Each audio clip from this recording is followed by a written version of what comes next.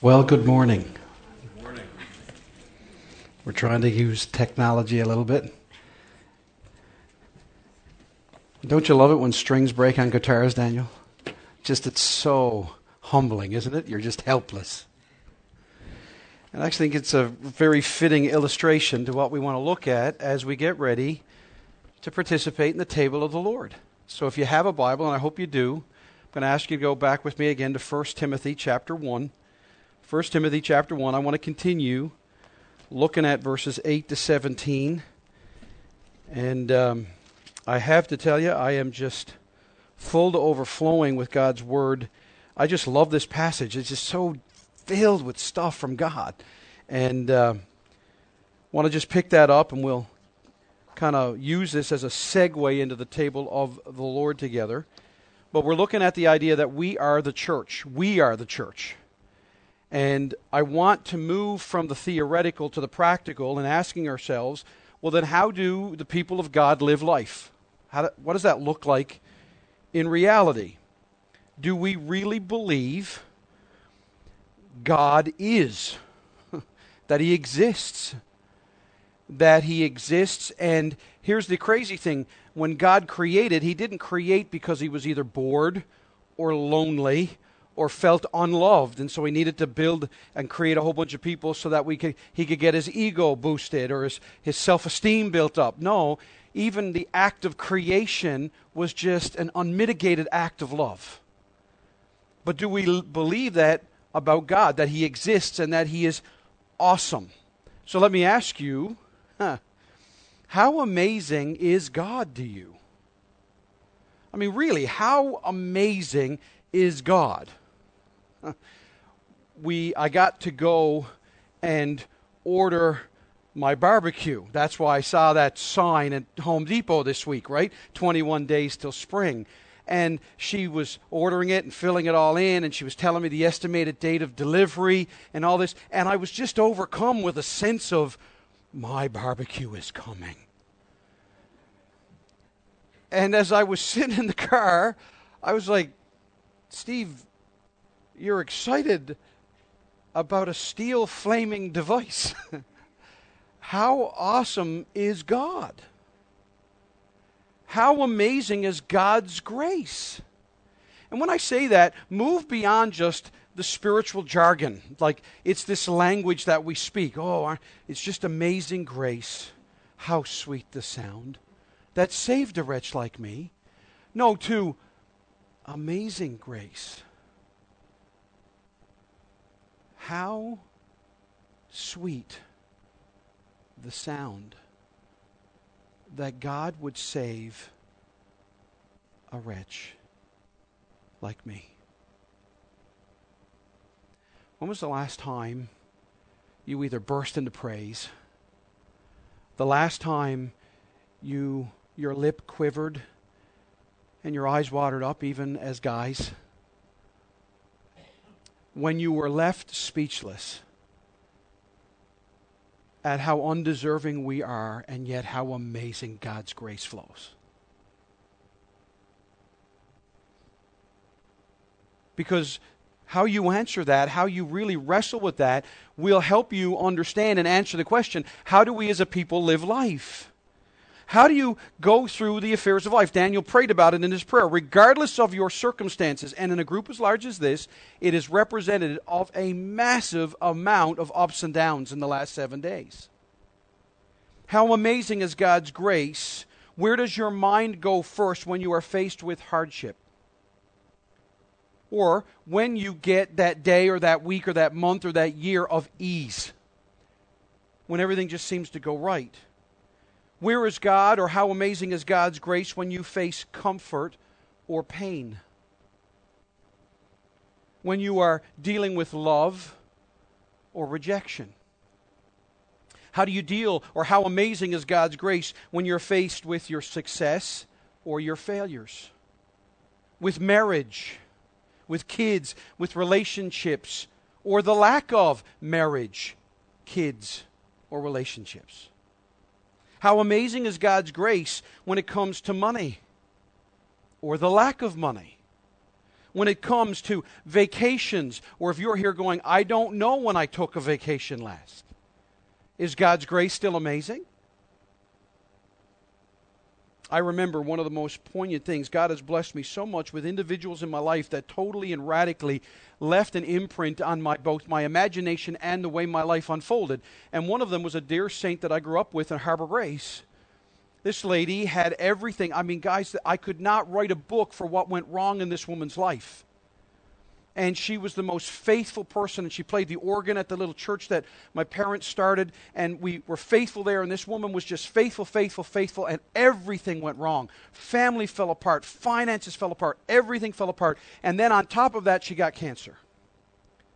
And it was a long, long fight and bout with cancer. And I remember going out as a group of teens and gathering in her hospital room, and we sang for her and read scripture for her. And then at the end of it, everybody left, and this dear lady asked me to stay.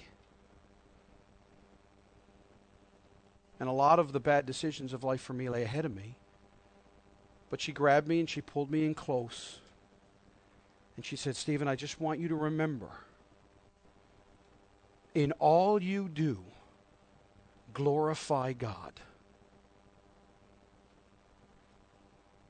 and give God the glory in all you do.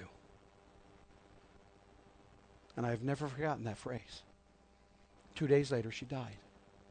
I went to be with her Savior. Some people would look at her life and say, what a waste. She's one of my spiritual heroes. To me, she is one of those unsung heroes of the faith. And so this is the thing. For this lady, God's grace was absolutely amazing, and it was separate from circumstances. See, isn't it easy to say God's grace is amazing when the car is new and works, when the kids are well behaved, when the house is paid for, the RSPs are topped up, the vacation is booked, and everything's going right? But how amazing is God's grace when you're laid off? Or there's the unexpected bill, or the child that wanders away, or the marriage that feels like it's about to dissolve, or everybody just misunderstands you. Is God's amazing grace still amazing then? And how often and how much time do we spend, instead of dwelling on God's amazing grace, we spend it thinking about ourselves, what we want, what will make me happy? Why doesn't everyone live the way I want to live? And I have to share with you, I am wrecked by two people in my life. One is my father-in-law. My father-in-law once told me when I was making an excuse for why I didn't do something for him, he grabbed me one day and he took me out to the shed. I don't know if that was for fear or intimidation or what, but here's what he said to me. He said, Stephen, do you know what an excuse is? I said, no. He said, an excuse is the skin of a reason stuffed with a lie. And now I'm wrecked. Because now I even when I try to make excuses, I feel like I'm lying. Just instead of owning, I failed. We try to make excuses. Well, then I had this guy, and if you are in your late 30s, early 40s or above, and you're a hockey fan, I got the privilege of meeting a guy named Bob Froese. And Bob Froese was a goaltender for the Philadelphia Flyers in the 80s. He played against when the Philadelphia Flyers and the Edmonton Oilers were that great hockey dynasty. And they played against each other in that Stanley Cup. And God gloriously saved him. He's a pastor outside of Buffalo. And he came to our church and preached for us. In fact, I'm hoping to have Bob maybe come down here and speak to this church at some point. But he has just wonderful stories of what it was like to be a hockey player. And he talks about that Stanley Cup final in which Edmonton beat them 4-1 because he said, we won the first game, and he said Wayne Gretzky then had a meeting and said, all right, nobody else is allowed to touch the puck. And he said, and then we watched for 4 games while they just beat us. But Bob has been gloriously saved, and he came to my office, and I wanted to impress him as a young pastor, and I had him in there, and I was talking about ministry, and I was saying, oh, Bob, ministry is so tough and so hard, and if this brother would just do what he should do, and if this sister would just listen, and if that couple would just do more, God would do a work here in Charlottetown. And he sat and listened, and I could see this little grin curl up on his face, and he looked at me, and he said, Steve, you know what frustration is, right? And I knew then, I'm dead in the water. He was coached by Mike Keenan, which is, I think, one of the hardest coaches to be coached by. And he looked at me and he said this, frustration is when other people won't live up to your expectations. Frustration is when other people won't live up to your expectations. And he nailed me. Here I was trying to be all spiritual and pastoral, and he totally outed me that, Steve, you know what your problem is? You believe everybody else should live up to your expectations, and you think that that's justified because you have what you think are religious expectations for everybody. Instead of believing that God is merciful and patient and kind and wanting the gospel to permeate people's lives and praying for them and patiently working with them and noting that it's a privilege to do so because God's grace is amazing. And this is how the people of God live life. So here's my question as we come to the table of the Lord this morning. What is legalism? What is legalism? You've heard me talk about it a lot in my 6 weeks. And I need to tell you in full disclosure, I am a recovering legalist. I go to LA meetings regularly. Legalism Anonymous. I go and I get together with others and I stand up and I go, hey, my name is Steve. I've been a recovering legalist now for about 20 years. All right? I don't want legalism in my life anymore, but yet I'm surprised at how easily it creeps back into my life. But let me break this down for you. Legalism is the excessive or improper use of the law. And legalism can take different forms. One of them is this. The first form of legalism is where a person attempts to keep the law in order to attain salvation. So in other words, someone thinks, okay, give me a list of things I need to do. I will do my best to do this, and therefore I deserve salvation. I deserve to live forever in the kingdom. You want a great example of that? You've got the rich young ruler in Matthew chapter 19. He goes to Jesus, right? What must I do to be saved? Have you ever noticed that? People think good of him in that. You ever notice what his motive is? He doesn't want Jesus. He wants God's stuff. How do I get to live forever? He doesn't go and say, Lord, how do I have you? He was, how do I live forever? And Jesus says, right? He says, don't lie, don't cheat, don't commit adultery, don't murder, don't dishonor your mom and dad, keep the Sabbath. And what does he do? His chest comes out and he goes, all these have I kept from my youth. And then God says, well, actually, I love Mark 10 on this because Mark says Jesus looked at him and loved him and said, one thing you lack. Go sell everything that you own, give it to the poor, and come follow me. And what happens to the rich young ruler then? He goes his way and leaves sad. Why? Because he had great possessions. Because the first 4 commandments have to deal with, thou shalt not have any other God before you. Thou shalt not take the name of the Lord thy God in vain, right? All these are the commandments. Jesus outs him that you think you can earn your way. You can work your way to a rightness with God. That's one form of legalism. Second form is this. When a person keeps the law in order to maintain his or her salvation. Now, because I think I can run faster scared than any of you mad, let me say, this one is a problem in this room.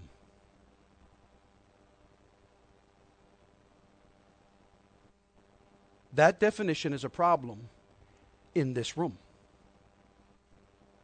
Where we think, whether overtly or covertly, somehow I've got to keep Jesus happy with me. Somehow I've got to earn his favor. Somehow I got to stay on his good side. Somehow I got to figure out the formula of prayer, or the 5 points to a good marriage, or the 6 steps to great parenting, or the 3 steps to a wonderful devotional life. We have taken everything about Christianity and put it into steps, methodology, or ideas. And yet the entire thing is a relationship. Jesus doesn't just forgive you of your sin and put you at 0. Jesus forgives you of your sin, past, present, and future. He doesn't just forgive you of all your sin, then he gives you all of his righteousness. That's this $50 theological word called imputed righteousness. It basically means Jesus took all of his perfection and deposited into our account.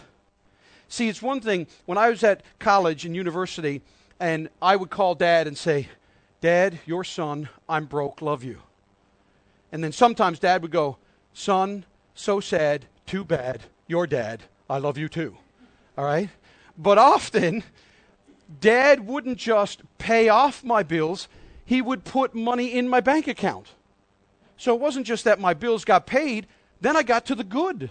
And then I actually spent upon my Father's goodness.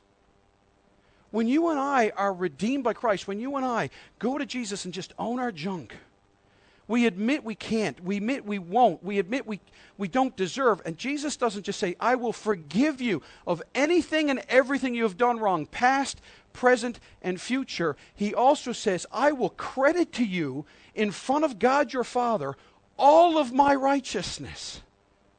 That's why Isaiah would say it. He washes us white in the blood of the Lamb. Though your sins be as scarlet, he shall wash you white as wool.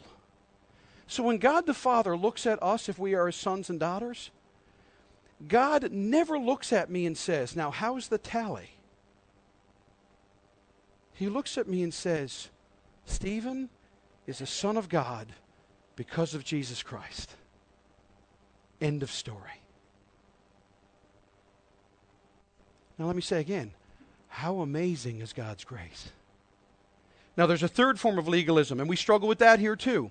When a Christian judges other Christians for not keeping certain codes of conduct that he thinks need to be observed.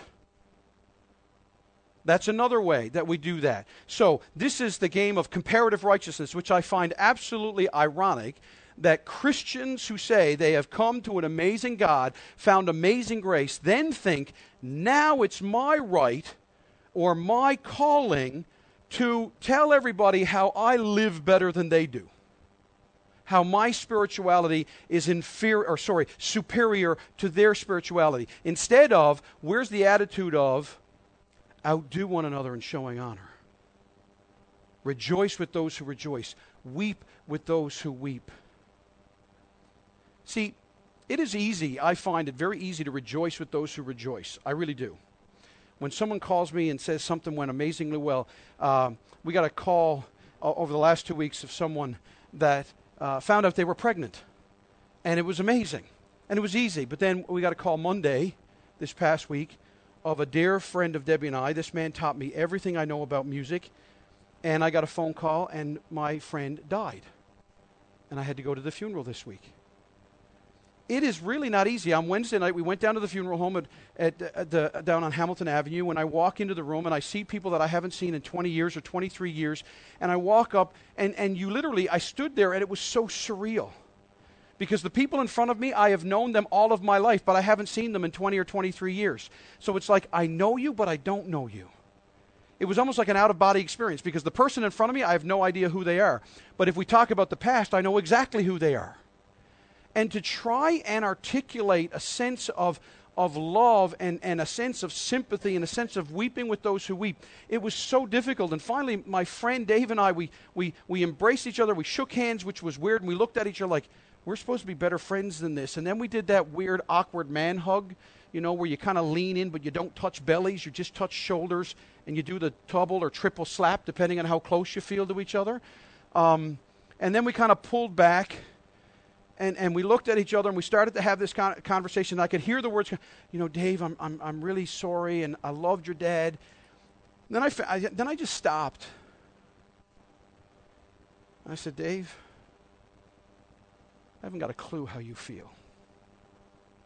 But I loved your dad, and I love you. And I just ache, and I don't even know how to feel, and I don't even know how you feel. And then he gave me a real hug and said, that's all you needed to say. It's just hard, isn't it, though? It's easy to rejoice. It's hard to weep with those who weep, but are we willing to do this? How many of us right here and right now have a language of the gospel, but we live a life of the law? We think in terms of how have I lived? How are others living? Who's behind me? Who's ahead of me? We think in terms of what am I doing well versus what am I not doing well? And then we begin a series of justifying thoughts to get us through. And the problem when you approach the law this way, when you think in terms of legalism, how do I earn my way in? Or how do I keep myself in? Or how do I compare myself with others? Here's where you're going to end up. And I promise you this as we come to the table of the Lord. You can only end up in one of two places. Either, number one, you are going to end up defeated. you will be completely defeated. You'll be demoralized. You'll be embarrassed. You'll say, why bother?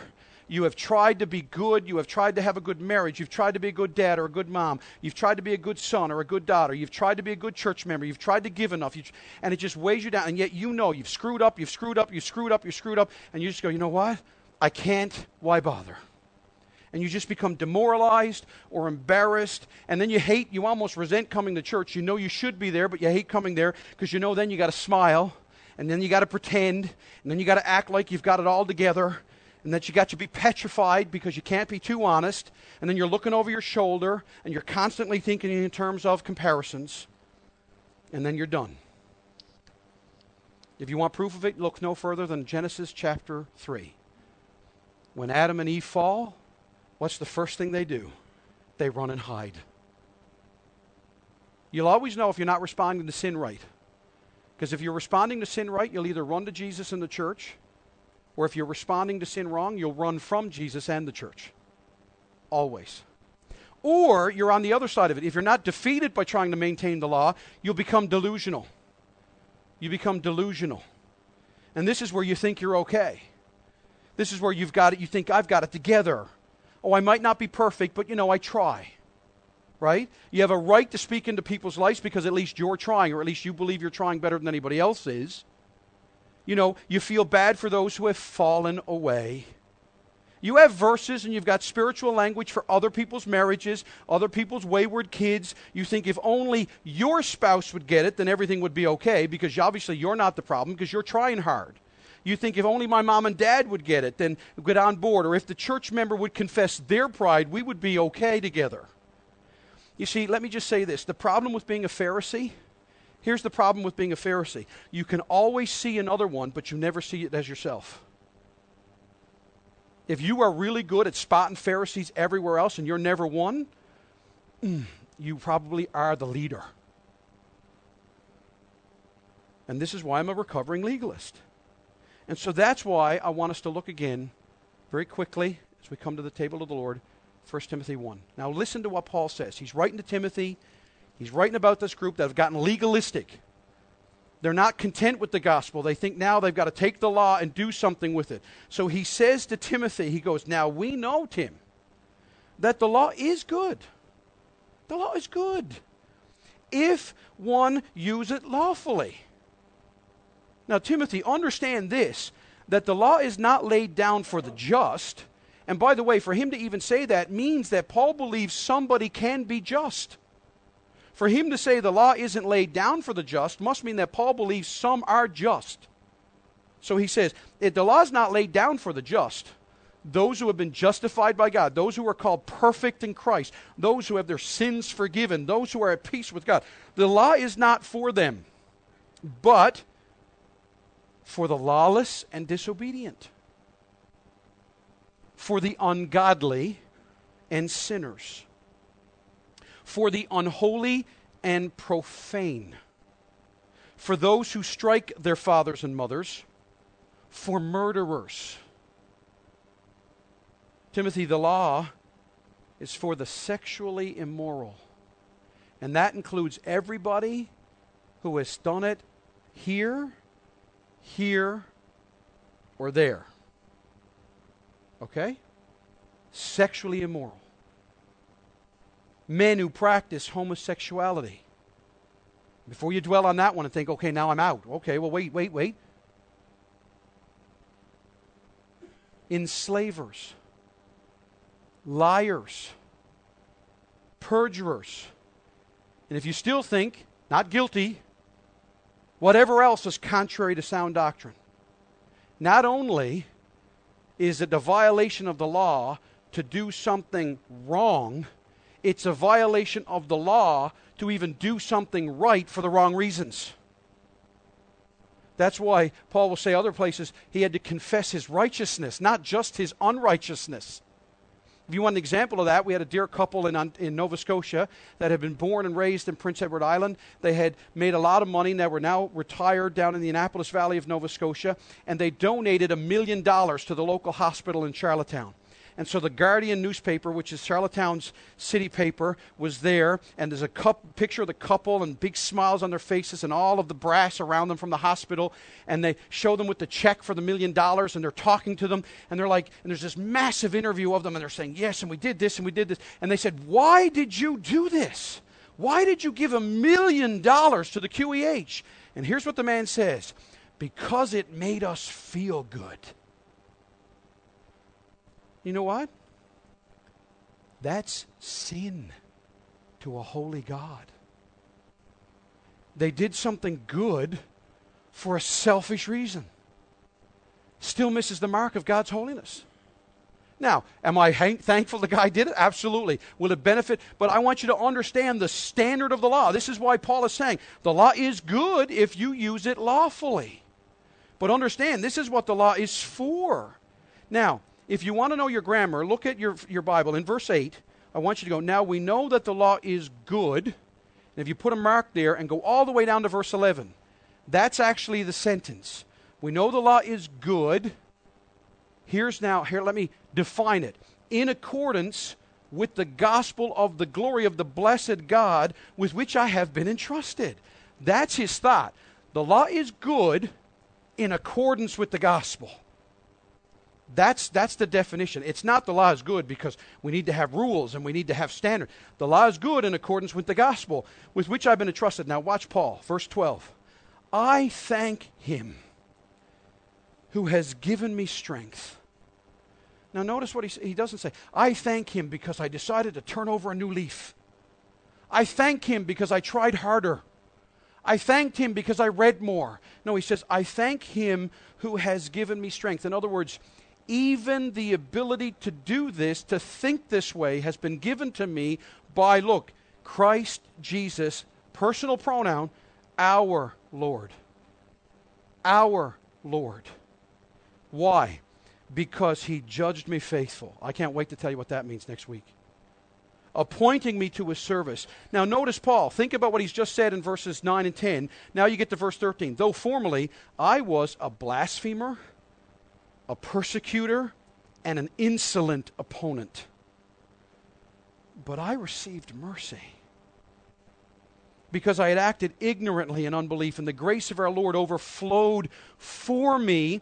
And here's what this grace that overflowed for me was: with the faith and love that are in Christ Jesus. This is what the substance was. This is where Paul is saying, here's what Christ gave me. When I received mercy, this is what I got. I got faith and love in Christ Jesus. And he says, oh, Timothy, the saying is trustworthy and full of acceptance. The greatest 8 or 9 words the world has ever heard. That Christ Jesus came into the world to save sinners. Now, here's how you know how the gospel affected Paul.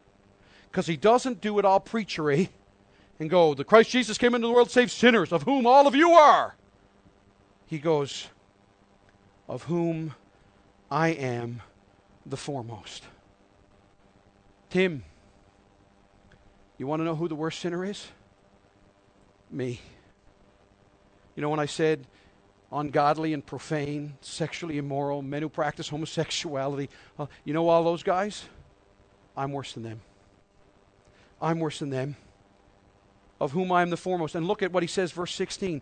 But I received mercy for this reason. Here's the reason why God saved me, Timothy. Here's what I want you to remind the Ephesians. Calvary, this is what we need to know as we come to the table of the Lord this morning. Here is why God saved me. That in me, as the foremost, in me, I am the worst of sinners. Look up in the Webster's Dictionary. Pagan, reprobate, dirtbag, whatever one word or adjective you want to, you'll see Paul's picture there. All right? He says, that I receive mercy, that in me the foremost, Jesus Christ, might display his perfect patience. Patience there means his long suffering, his willingness to let his plan work itself out. Notice why.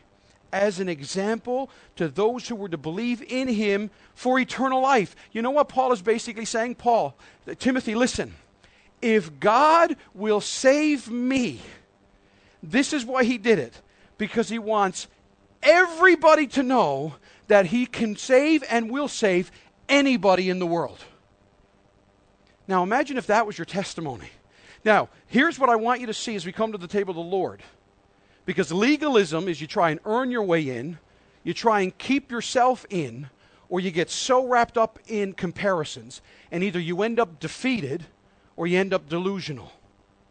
But if you understand this gospel, if you understand, if you can own, no, I am the worst of sinners. I'm the problem, it's not my wife. I'm the problem, it's not my parents. I'm the problem, it's not my kids. I'm the problem, it's not my singleness. I'm the problem, it's not my barrenness. I'm the problem, it's not my lack of money or because I have too much money. I'm the problem because I wasn't brought up in a faith-based home, or I was raised in a non-faith-based home. I'm the problem. I'm the problem. See, listen to me. We're not sinners because we've done things bad. I wasn't born good. I love these 3 beautiful little girls and all the ones that are around, but they weren't born good and became bad. Now, how about this for a baby dedication? I remember a baby dedication where the pastor stood up, took the little fella, and it was his son. Stands up in front of the church and he says, I want to introduce my son to you. He is an enemy of God. Now, that's a good way to get the warm and fuzzies at a baby dedication, right? No, listen. You're not born good and become bad. We do things wrong because we're born bad. My little fella right now that is in my life, his name's Harrison. It's Shelby's little fella. He's like a grandson to Debbie and I. We love that little fella. And he's a selfish little imp. And he's only months old. No one will ever teach him how to lie. No one will ever teach him how to get angry. No one will ever teach him how to be selfish. No one will ever teach him any of those things. He is that way because he's a sinner. We don't sin and become sinners. We sin because we are sinners. And when you can own it, the difference between the rich young ruler and the woman at the well, you remember the woman at the well in John 4, the Samaritan woman, and she comes to the well and Jesus talks to her and she's unmasked. She's a Samaritan. Jesus breaks all the laws by talking to her and offering to help her and all these things. And he says, if you will drink from the water I offer you, you'll never thirst again. And she says, you don't know who you're talking to. And she goes, by the way, I'm not living with my husband. And he goes, no, you're right to say you're not living with your husband. You've had 5 husbands, and the guy you're living with now is not your husband. And you know what? She doesn't go, well, you don't understand. Let me tell you, Jesus, my life story. If you only stood how hard, the first one beat me, the second one cheated on me, the third one left me, the fourth one. She doesn't go into all her excuses. She doesn't say, well, and I was poor and destitute, and this guy was a good friend to me, and he said he would take me, and she doesn't. She goes, yeah, you're right. If you read the rest of the passage, when she goes back to the city, and she goes to all of her friends, she goes, I met a man. And he said he's the Christ, and he must be. You know what her theology was? He told me all that I have ever done. That was her testimony. And they all go out to Jesus, and Samaria is revived. You come to the end of the passage in John 4, and the narrative of the Apostle John, the Jew, who when the apostles show up go, what's Jesus doing talking to her? He's ticked because we didn't get the bread, or we didn't get it fast enough. Poor fellas were never getting it. Her testimony is this. John, the Jewish guy, puts in the God's word on the inspiration of Scripture, and it says, and many believed her testimony that he told her all she ever did. That's her testimony. That's her testimony. She just owned her junk. In John, or Matthew chapter 5, I believe it is, or chapter 8, the Gentile woman that goes and wants healing, and Jesus says, I can't take the food that belongs to the house of Israel and give it to dogs. And she never says, you racist, misogynistic chauvinist. She goes, yeah, you're right, Lord. But even the dogs get crumbs when they fall from the table. And Jesus says, I haven't seen faith like this in all of Israel. You know what it was? She was willing to admit, I don't deserve because I am a wretch. See, that's what makes Amazing Grace, how sweet the sound that saved a wretch like me. For too many of us, we come to this table, Lord, go, Lord, I thank you that you saved. Well, I'm not a good guy, but I'm glad I'm not as bad as him or her. You know, Lord, I needed saving, but I'm glad you didn't have to pour out as much grace on me as you had to pour out on them. Like I'm bad, but I'm not really bad. And you see this because when you talk to each other, watch this happen in life groups. When you start to get honest and you start to get transparent and you start to take chances, so you whip out a failure and you go, yeah, this week I did this, and then you look at people and go, wait a second, that's really honest. Well, it wasn't really that bad. You'll see it, you'll do it, it happens in tetracolor. And this is what Paul is saying. When you really get the gospel, when you are free from the wrong use of the law, you can own your junk. You can go to Jesus and say, listen, you know why God saved me? Because he wants this whole city of St. John's to know, if God can save me, he can save anybody. So whether you meet the guy at work that's addicted, has a closet addiction to prescription medication, or the guy that's up to his neck in debt, or the woman who's having the emotional affair at the office, or the neighbor who's living with her boyfriend and had 2 kids from 2 different dudes, or the guy that wears the 3-piece suit and looks like he's got it all together and he just drives a nice car and life is good. You can say to every one of them, if God can save me, he can save you. And that's what this table's all about. And then Paul says, he can't help it. To the King of ages, immortal, invisible, the only God, be honor and glory forever and ever. Amen. And I've run out of time, and we haven't even gotten into this thing yet. How deep is God's word? Guys, if I pray, if God does nothing with us together in our ministry together, that you will just see how wonderfully, magnificently deep God's word is. So here's the thing. Are you defeated or are you delusional? Are you here this morning going, you know what, Steve? I don't even bother anymore. I am what I am. I can't even try. I don't even want to bother because the moment I do, I'm going to fail. You don't get the gospel. Because Jesus says, not only have I paid it all, I've given you the strength to overcome. See, the presence of sin is in our lives still if you're a Christian, but the power of sin no longer has control over you. Or are you delusional? I got this. I got it figured out. Well, listen, not perfect, but I'm on my way. You know, and if someone gets too personal, now listen. Look, I don't have it all together, but have you talked to her? I don't know if I got it all together, but if you looked at their marriage, I don't know if I got it all together parenting, but look at their kids. I was at this funeral on Friday, and all these kids are playing in this gym, and everybody's eating. This one kid goes by me, and me and this other guy are looking at it, and the other fellow looks at me and goes, who owns the kid, the spaz kid? Because he was walking along, he was going, Wah! And then he walked around, Wah! And so the guy says to me, he goes, whose spazzy kid is that? And you know, and I laughed and went, oh, I don't know, but I know he's not one of mine. Now, that's funny and we laugh at it, but isn't that indicative of the way we actually live life? Instead of rejoicing in the gospel. Because here's the thing, what if that kid was my kid? Would I have owned it? And said, you know what, he's still working on me and him. Because he learned it from me. That's what makes this table rich. Are you defeated or are you delusional? Then you need this table. The law will not save you. The law will tell you you need to be saved. That's what we're going to look at next week. I will break down the law for you and then compare it to the gospel, and it's utterly and magnificently amazing. But we get a prequel of it right here. Let's pray, and then let's break bread together before we go home this afternoon. Father God, I thank you for the gift of your word.